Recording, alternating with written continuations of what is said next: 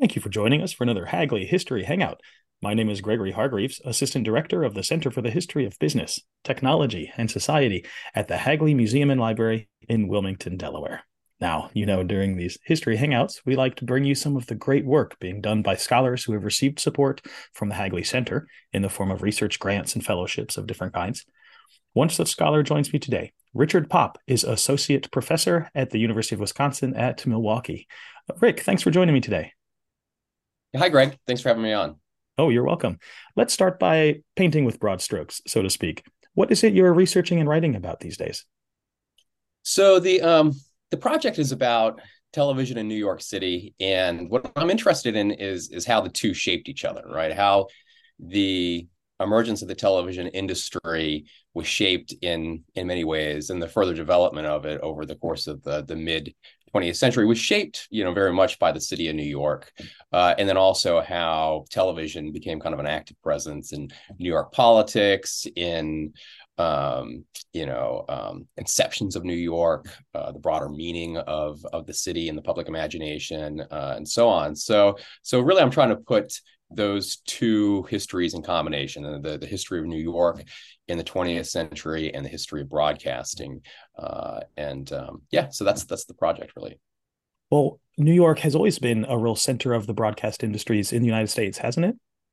Yeah, definitely. So, if you look at the major corporations, right, that's really dominated broadcasting, RCA, and of course, its subsidiary NBC and CBS and so on. The networks, they were based out of New York, and then also New York is really the first place that had a fully operational television system, right? In the sense of it was the first place where you could buy a TV, really turn it on, and have a few different stations to watch, right?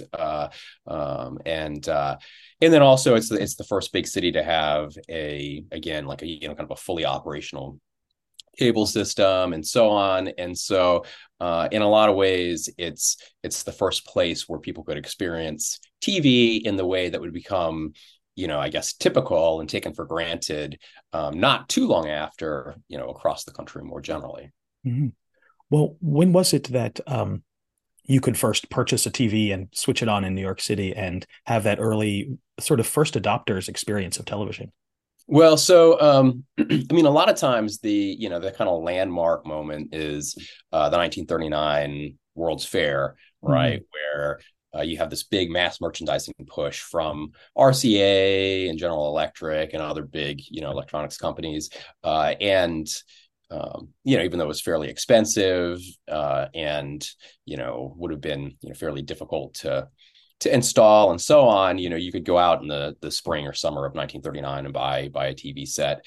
But there's people who bought earlier versions of television sets, as early as the late 1920s, early 1930s. But there's really not an awful lot that you could watch other than these kind of experimental broadcasts. Sometimes just as simple as like a toy cat like swinging its arm back and forth, or paw back and forth, things like that, right? There was things going out over the airwaves all throughout the 1930s, to test out, different types of television systems, broadcasting systems, and then also to kind of hold the license, right, that was granted by the I guess at that point the FRC, later the FCC. So, but in terms of being able to turn on a TV, watch, say, two different channels, right? You could do that in 1940 in New York. That's really interesting. And so, from a really early point, New York and television are really intimately intertwined. Would you say that's true? Yeah. Oh, definitely, definitely. So, so one of the things I'm trying to do with this project is to look at New York as a kind of active agent, right, in the development of TV, right? Mm-hmm. So it's not just a Mm-hmm. kind of a setting where these big corporations have their headquarters, or where the big national network studios are, but also to think about New York as this material presence, right? To think about New York as in a lot of ways this giant thing that interacts in funny ways with television, right? And also with radio, but more so with television. Mm. So I mean, the era that I'm looking at is the era where TV was synonymous with broadcasting for the most part, right? I do look at the emergence of cable in the later part of the book, but the period I'm looking at is really, say, the 1920s through the 1970s, right? Hmm. Where, for most people, almost all the time, what TV means is basically you turn on this box, in your house, and you receive broadcast transmissions, right, that provide, news and entertainment and so on, right? And so if you think about something like New York, right, in terms of the built environment of New York, it's full of these hundreds and hundreds of giant buildings, right? It's full of surround the island of Manhattan surrounded by these huge bridges and so on. And then you think about a medium like broadcasting, right, which is premised on the idea that you're going to fling out these radio transmissions, right? Those two things are not always compatible, right? And so New York has this kind of paradox to it in that it's, in a lot of ways, the most important market in television, right? It's the sort of, in a lot of ways, the kind of capital of television industry. But it's also the place where it was most difficult for a lot of people in the audience to get good reception, right? Oh, I see. Uh-huh. So there's this kind of, I guess, what would you call it? Like I want to say dialectical, but it just sounds too egghead. There's definitely tension between these yeah, two. exactly. And so at a couple of key moments in the development of the TV industry, you have these tensions. I think that's a good way to put it, where difficulties in trying to broadcast, right, or trying to get good reception and so on, lead to these kinds of technical solutions that then end up being these kind of watershed moments in the industry's history. So I'm very interested in how broadcasting was sort of shaped by the physical characteristics of the modern kind of skyscraping metropolis. Sure. And also, what immediately comes to mind when you describe your project is that a lot of folks who aren't from New York City get their first exposure to the city, are introduced to it visually through the medium of television. I think about well into the late 20th century, early 21st century, my family was still receiving broadcast television on rabbit ear antennas. And the image of New York was really prominent in those broadcasts, even to that point. So I see exactly what you're talking about. Yeah, I mean, New York, for reasons that make a lot of sense, has been the setting for many TV shows, and then also even though most say dramatic television content, the center production in the 1950s moves to Los Angeles, but even still a lot of TV programming is produced out of New York, whether it be the news, whether it be the morning shows, whether it be a handful of soap operas, or also late night television and so on, programs like Saturday Night Live and so on. I mean, a lot of the appeal of those shows and the kind of personality of those shows is premised on the idea of being in New York, right? Especially something like and then you have all there's really probably never been an era where one of the more popular television shows wasn't set in New York, right? Mm-hmm. And you can definitely see that in interesting ways in the late 20th century, right? Where you have, Seinfeld, and you have Sex and the City, and you have Friends, and you have all these programs, right, that are kind of set against this backdrop of New York City. Mm-hmm. And I suppose that has a deeper history. Can think of all sorts of examples from your period. Perhaps you could give us one or two. Well, sure. Yeah. So there's a lot of radio programming, a lot of popular radio programs were set in New York, fictional programs like the Goldbergs and others. And then also, I think probably, even more so than that, the fact that, so many of the popular, variety kinds of programs and so on, the more kind of vaudevillian things were produced in New York. And also, I think, something that would have been paramount in the audience's mind is the idea that, New York is the show business capital, right? It's the place where, if you wanted to see those people live, that's where, they had cut their teeth and so on. And so that's another facet of the project that I'm interested in, is the way that, broadcasting, radio and television kind of inherits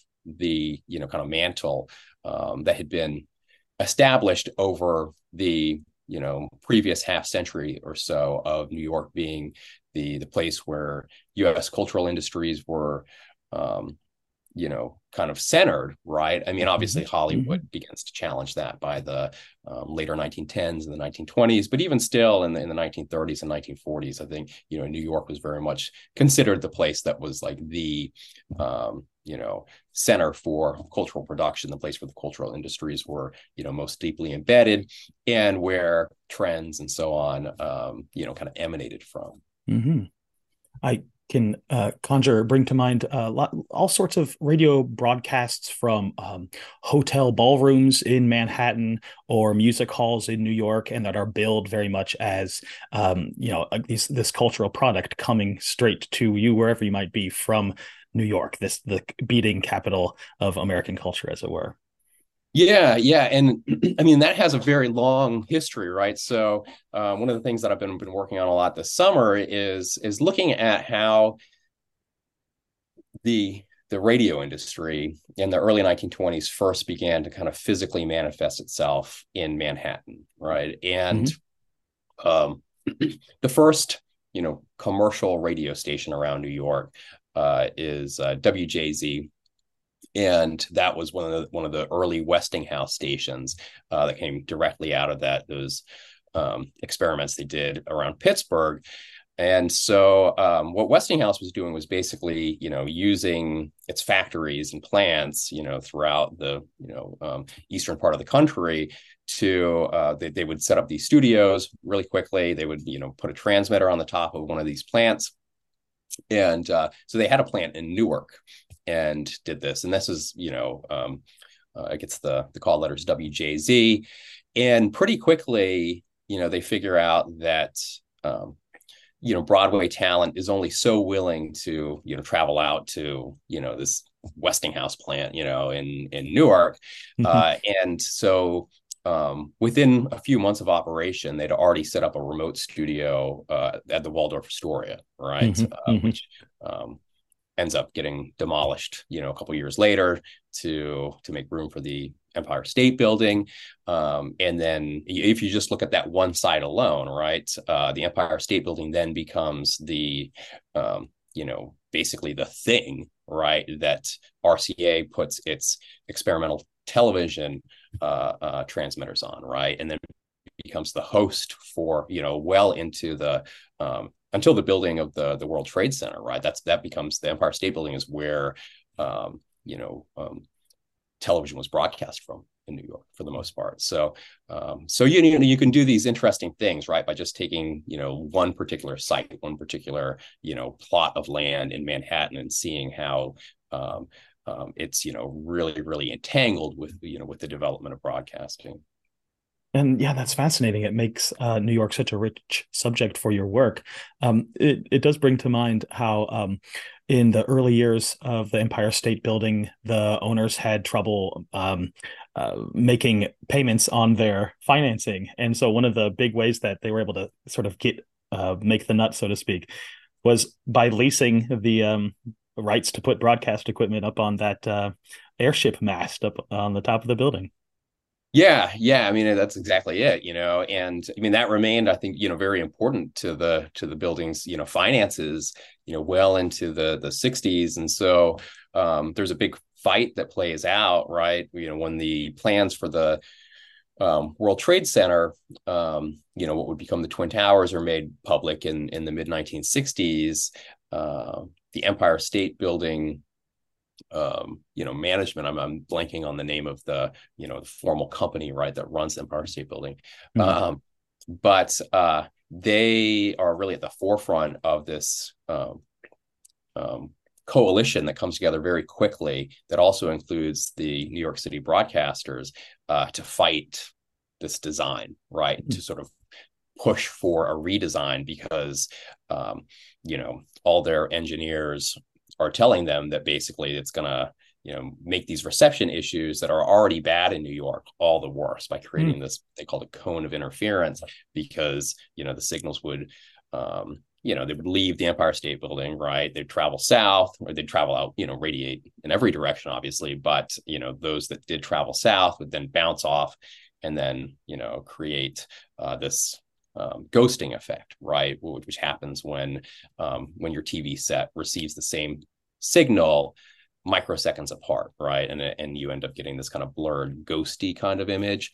And that's something that a lot of folks in New York City kind of dealt with anyway, right? Mm-hmm. Because where they lived and, obstacles around them. But there was this sense that the World Trade Center was going to expand by, by some projections, hundreds of thousands of households, the number of people that experience this ghosting effect. So and then in the Empire State Building, they don't want to lose because the natural solution to that is to then move this, these transmitter masts to, this now larger building, right? But then they lose the rent on that. So you're exactly right. I mean, it's very important, I think, to the finances of that building for a long time. Mm-hmm. When you sort of set up the frame of your project, you briefly mentioned politics and how the politics of the city get entangled with broadcast media, but also then how that, of course, because of the influence of New York in the broadcast landscape of the rest of the country, that becomes a bigger political issue, perhaps at a national level. Could you parse some of that for us, please? Yeah, sure. So, I guess the approach to the, relationship between New York and politics and television that I've been most interested in is there's a couple of key moments, right? So and it might be a kind of a funny way to define politics. I'm not really thinking so much in terms of like national electoral politics or something like that, but there's this really interesting moment that lasts for probably 6 or 7 years after World War II, right, where television's kind of been put into deep freeze, right, during the Second World War in a lot of ways. There's still broadcasts being, produced and so on in a handful of cities. But, new television sets really aren't being manufactured for obvious reasons, right, during the Second World War. And then once, RCA and Westinghouse and others, right, Crossley, these companies that make TVs, begin to produce televisions again after the mid 1940s. There's a good number of New Yorkers who go out and buy them, right? By this point in time, there's about 3 stations that you can tune in. And this is again where like, the sort of uniqueness of New York as a built environment kind of comes into play. So many people who live in New York, right, live in apartment buildings. And, and more so than, any other big city, right? And at this point in time, if you're going to watch television at all, right, you need an aerial, you need a rooftop aerial, right? And that's all well and good, right? If you live in a Cape Cod, tract home or something like that, right? But if you live in an apartment building, right, that's got, 15 other dwellings in it, or 50 or 100 other dwellings in it, right, then you don't necessarily have the right, or the ability to go up to the roof of this apartment building and install an antenna, right? Mm-hmm. But without that, your TV is basically useless, right? And so you have these people in 1947, 1948 who go out and buy this, expensive new thing, right? And are excited about using it and so on.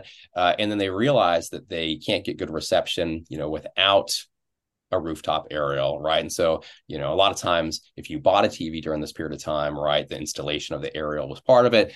They'd have these aerials installed. A lot of times there'd just be a an informal agreement with the landlord that it would be okay to put these up there. And then the landlords end up facing this problem of like, okay, well, you're running this building and you've got, 50 tenants in it, right? And now, a couple people at first want to put up these aerials, right? But what do you do when 40 people want to put, you have this, the language that surrounds this is interesting because they talk about like aluminum forests and so on, right? So it's something that becomes unsightly, right? Becomes something of a hazard, especially when these things are kind of, self-installed and so on. And a liability, right, for building owners. And also, too, they realize in a lot of cases they just don't have the space, right, to accommodate all of these.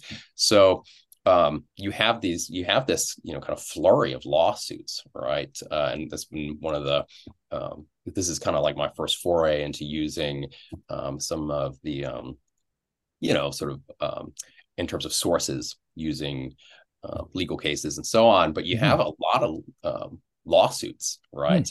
And this is mostly late 1940s or early 1950s. It kind of, gets resolved, at least, from a legal perspective by 1952, 1953 or so.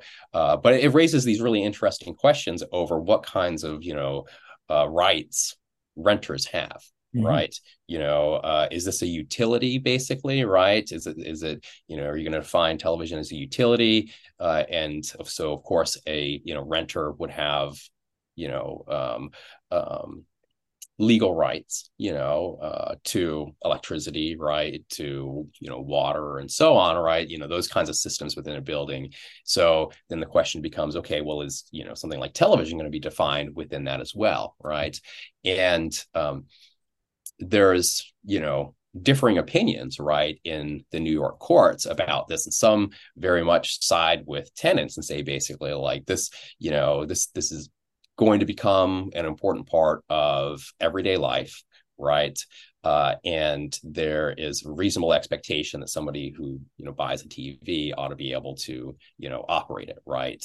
That this is important to people's, sort of general sense of a good standard of living, right? And then there's others who take a, I guess a more property rights, kind of friendly approach who say basically, well, no, like the roof of a building belongs to, the owner of that building, right? And the decisions about, what can be done on top of it, what can be placed on top of it belong to the, the managers of that building. And if they don't want these antennas up there, then, they don't have to grant access to that. So in terms of thinking about, things like the tenants' rights movement and so on of the 1940s, this is kind of like the sort of like one of the last gasps of that in some ways. And then there's this period in the mid 60s. But before we move on, I'm sorry, but how was that resolved in the favor of the tenants or the property owners? Well, so these things, they would, bounce through the New York, city and state, court system. And, it's been a while since I was kind of deeply immersed in looking at some of these cases. And so my, sense of it was really probably about this time last year where I was reading all these cases. But in terms of, to the best of my recollection, I'm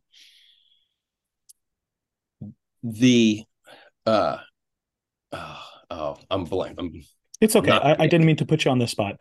No. It may have also worked itself out technically if this was no longer a problem of reception inside people's apartments. Well, yeah, I mean, to some degree, and this is another way that, it becomes, interesting to think about the politics of one of the terms I've kind of been playing around here with is the politics of reception, right? In the sense that one of the solutions to this is you have the development of what are called master antenna systems, right? MATV is the acronym that you usually see. All the big, especially say RCA, gets started on trying to develop these in the later part of the 40s, in part because they see what an issue this is in cities. But what an MATV is this, it's this massive kind of universal antenna, right, that you can put on the top of a apartment building, and it could provide good reception for up to 100 or so dwellings within Hmm. there, right? And Interesting. so it's Yeah. a lot of ways it's kind of like a little miniature cable television system, right?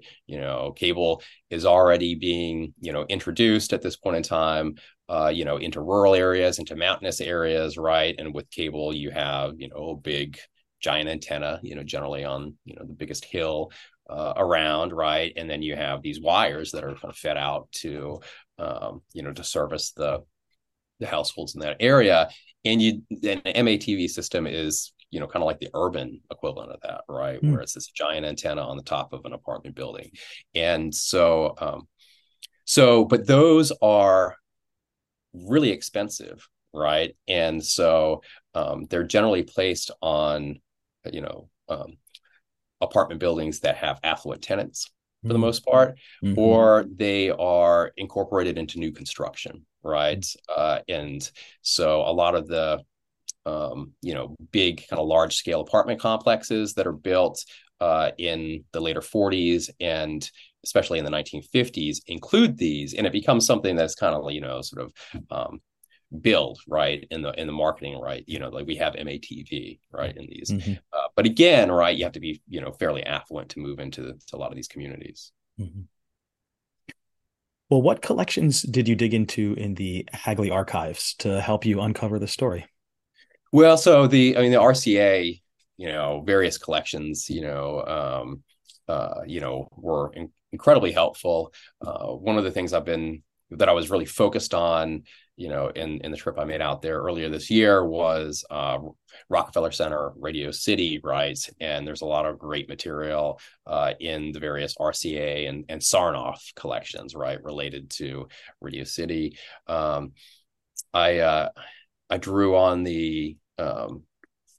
uh, the Margolies, the John Hmm. Margolies travel ephemera. Uh-huh. Because one of the things I was interested for one, because they have things like brochures from like the NBC studio tours, that you could do, if you visited New York and you went to Rockefeller Center, right? And including, in the mid to late 1930s, a special television tour that they offered, Hmm. even before, there was sort of regular television broadcasting available to the public, right? And so that would have been one of the ways, right, where a lot of people first experienced TV, right, would have been going to New York, taking one of these tours, right, and seeing, an experimental television show being produced, seeing the other guests, that were on this tour, standing in front of the camera, and then, seeing those people, on a screen and so on, right? And so, there was really great stuff in the Margolies collection. And then also another thing that I was really interested in, I kind of emerged out of looking at these tourist maps of Midtown Manhattan and so on, was to try to, like gauge how the iconography of New York modern urbanism is in a lot of ways, kind of reshaped during this period of time. And the way that like a place like Rockefeller Center is so, kind of sent in Radio City has kind of become so central in terms of the representation of New York and what it means to go to New York and where you want to go when you go to New York, things like that. Hmm. So those ones were important. The also, I found a lot of really useful books and periodicals, right, that were just in that part of Hagley's collections that were related to Midtown Manhattan during that period of time, and to Rockefeller Center also. Oh, that's great. And such a neat project. Rick, thank you very much for taking the time to share with us today. It's been great. Yeah, definitely. Thanks for having me on, Greg, and also thank you to the Hagley for the opportunities that have been extended to to use the collections. Oh, you're very welcome. And for the audience, if you would like more Hagley History Hangouts, more information on the Center for the History of Business, Technology, and Society at the Hagley Museum and Library, reach us online. You can visit hagley.org. That's HAGLEY.org. Don't be a stranger.